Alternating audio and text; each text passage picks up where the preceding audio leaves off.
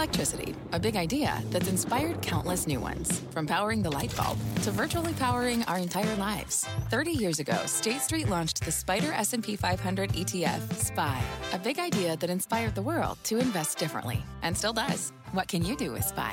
Before investing, consider the fund's investment objectives, risks, charges, and expenses. Visit ssga.com for a prospectus containing this and other information. Read it carefully before investing. SPY is subject to risks similar to those of stocks. All ETFs are subject to risk, including possible loss of principal. Alps Distributors, Inc. Distributor.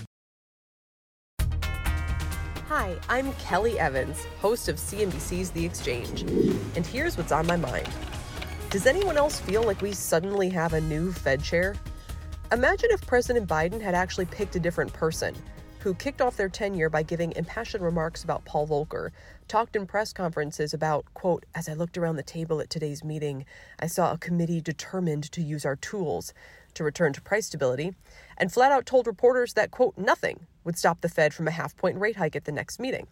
The press would be having a field day, the markets would be in a tizzy, and we'd all know we were embarking upon a very different era. But because it's boring old Powell doing these things, people either aren't paying attention or seem to be wryly skeptical that it's all some sort of performance art that shouldn't quite be taken seriously.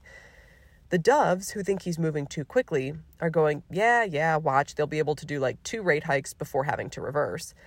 The hawks aren't that impressed either. He talks tough, but the Fed admits real rates will still be negative through the end of next year. No matter where you come down, though, it's obvious Powell has changed his stripes. He's been trying to tell us for months now, even going back to his and Biden's remarks at his reappointment announcement, which squarely focused on fighting inflation. He gave that vehement response to Senator Shelby on Capitol Hill last month about his admiration for former Chair Volcker. Quote, I think he was the greatest economic public servant of the era. Shelby, so you're prepared to do what it takes without any reservation to protect price stability? Powell, yes. Powell was also extremely hawkish in his press conference last week, at least to the ears of anybody who's been following the Fed the last few decades, and accustomed to the more circumspect language of Bernanke and certainly Greenspan. Quote, each meeting is a live meeting, and if we conclude that it would be more appropriate to raise interest rates more quickly, then we'll do so, he said. Live means we'll do whatever we need to do without worrying about whether we prepared markets ahead of time.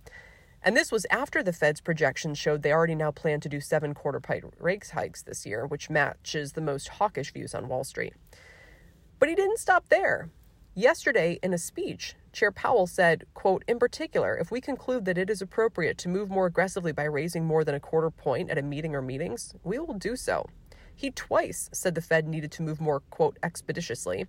And asked by reporters what would stop the Fed from a half-point hike next meeting in early May, he basically said, nothing. In response, Goldman now expects 2 half-point rate hikes, one at the May meeting and a follow-up in June, followed by 6 more quarter-point hikes into late next year. Citi now expects 4 half-point rate hikes. Goldman thinks the Fed will also announce in May that they'll start reducing the size of their nearly $9 trillion balance sheet, which is where the bulk of the Fed's easing in response to the pandemic took place. It's actually pretty stunning how well the stock market is taking all of this. Sure, it's been a rocky start to the year, but the S&P is down less than 6% since the beginning of January and is still up 14% from a year ago. Stocks rallied after Powell's hawkish press conference last week, with the S&P closing out the week with an extremely rare stretch of 1% gains. Even wilder is the fact that all of this is happening as bond yields shoot higher. The 10-year Treasury yield hit almost 2.4%. It was below 1.8% just 3 weeks ago, and at 1.5% at the end of last year. And yeah, people are worried about the flattening 2-year versus 10-year yield curve, but the curve is actually steepening if you base it off of 3-month bills instead. In short, this is the starkest, hawkish Fed pivot in recent memory, and the markets are taking it in stride. If Powell can pull off this landing after the pandemic and all the unprecedented havoc it wreaked, if he can pull inflation back down to earth without another nasty recession, then he may well go down in history, like Volcker, as one of the greatest economic servants of his era. And you can sense that he senses that right now.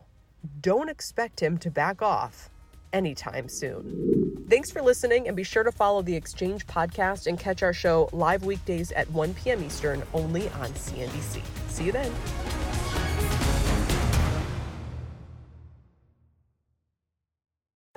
What's on the horizon for financial markets? At PGIM, it's a question that over 1,400 investment professionals relentlessly research in pursuit of your long-term goals. Specialised across asset classes, but united in collaboration, our teams provide global and local expertise. Our investments shape tomorrow, today. Pursue your tomorrow with PGIM, a leading global asset manager.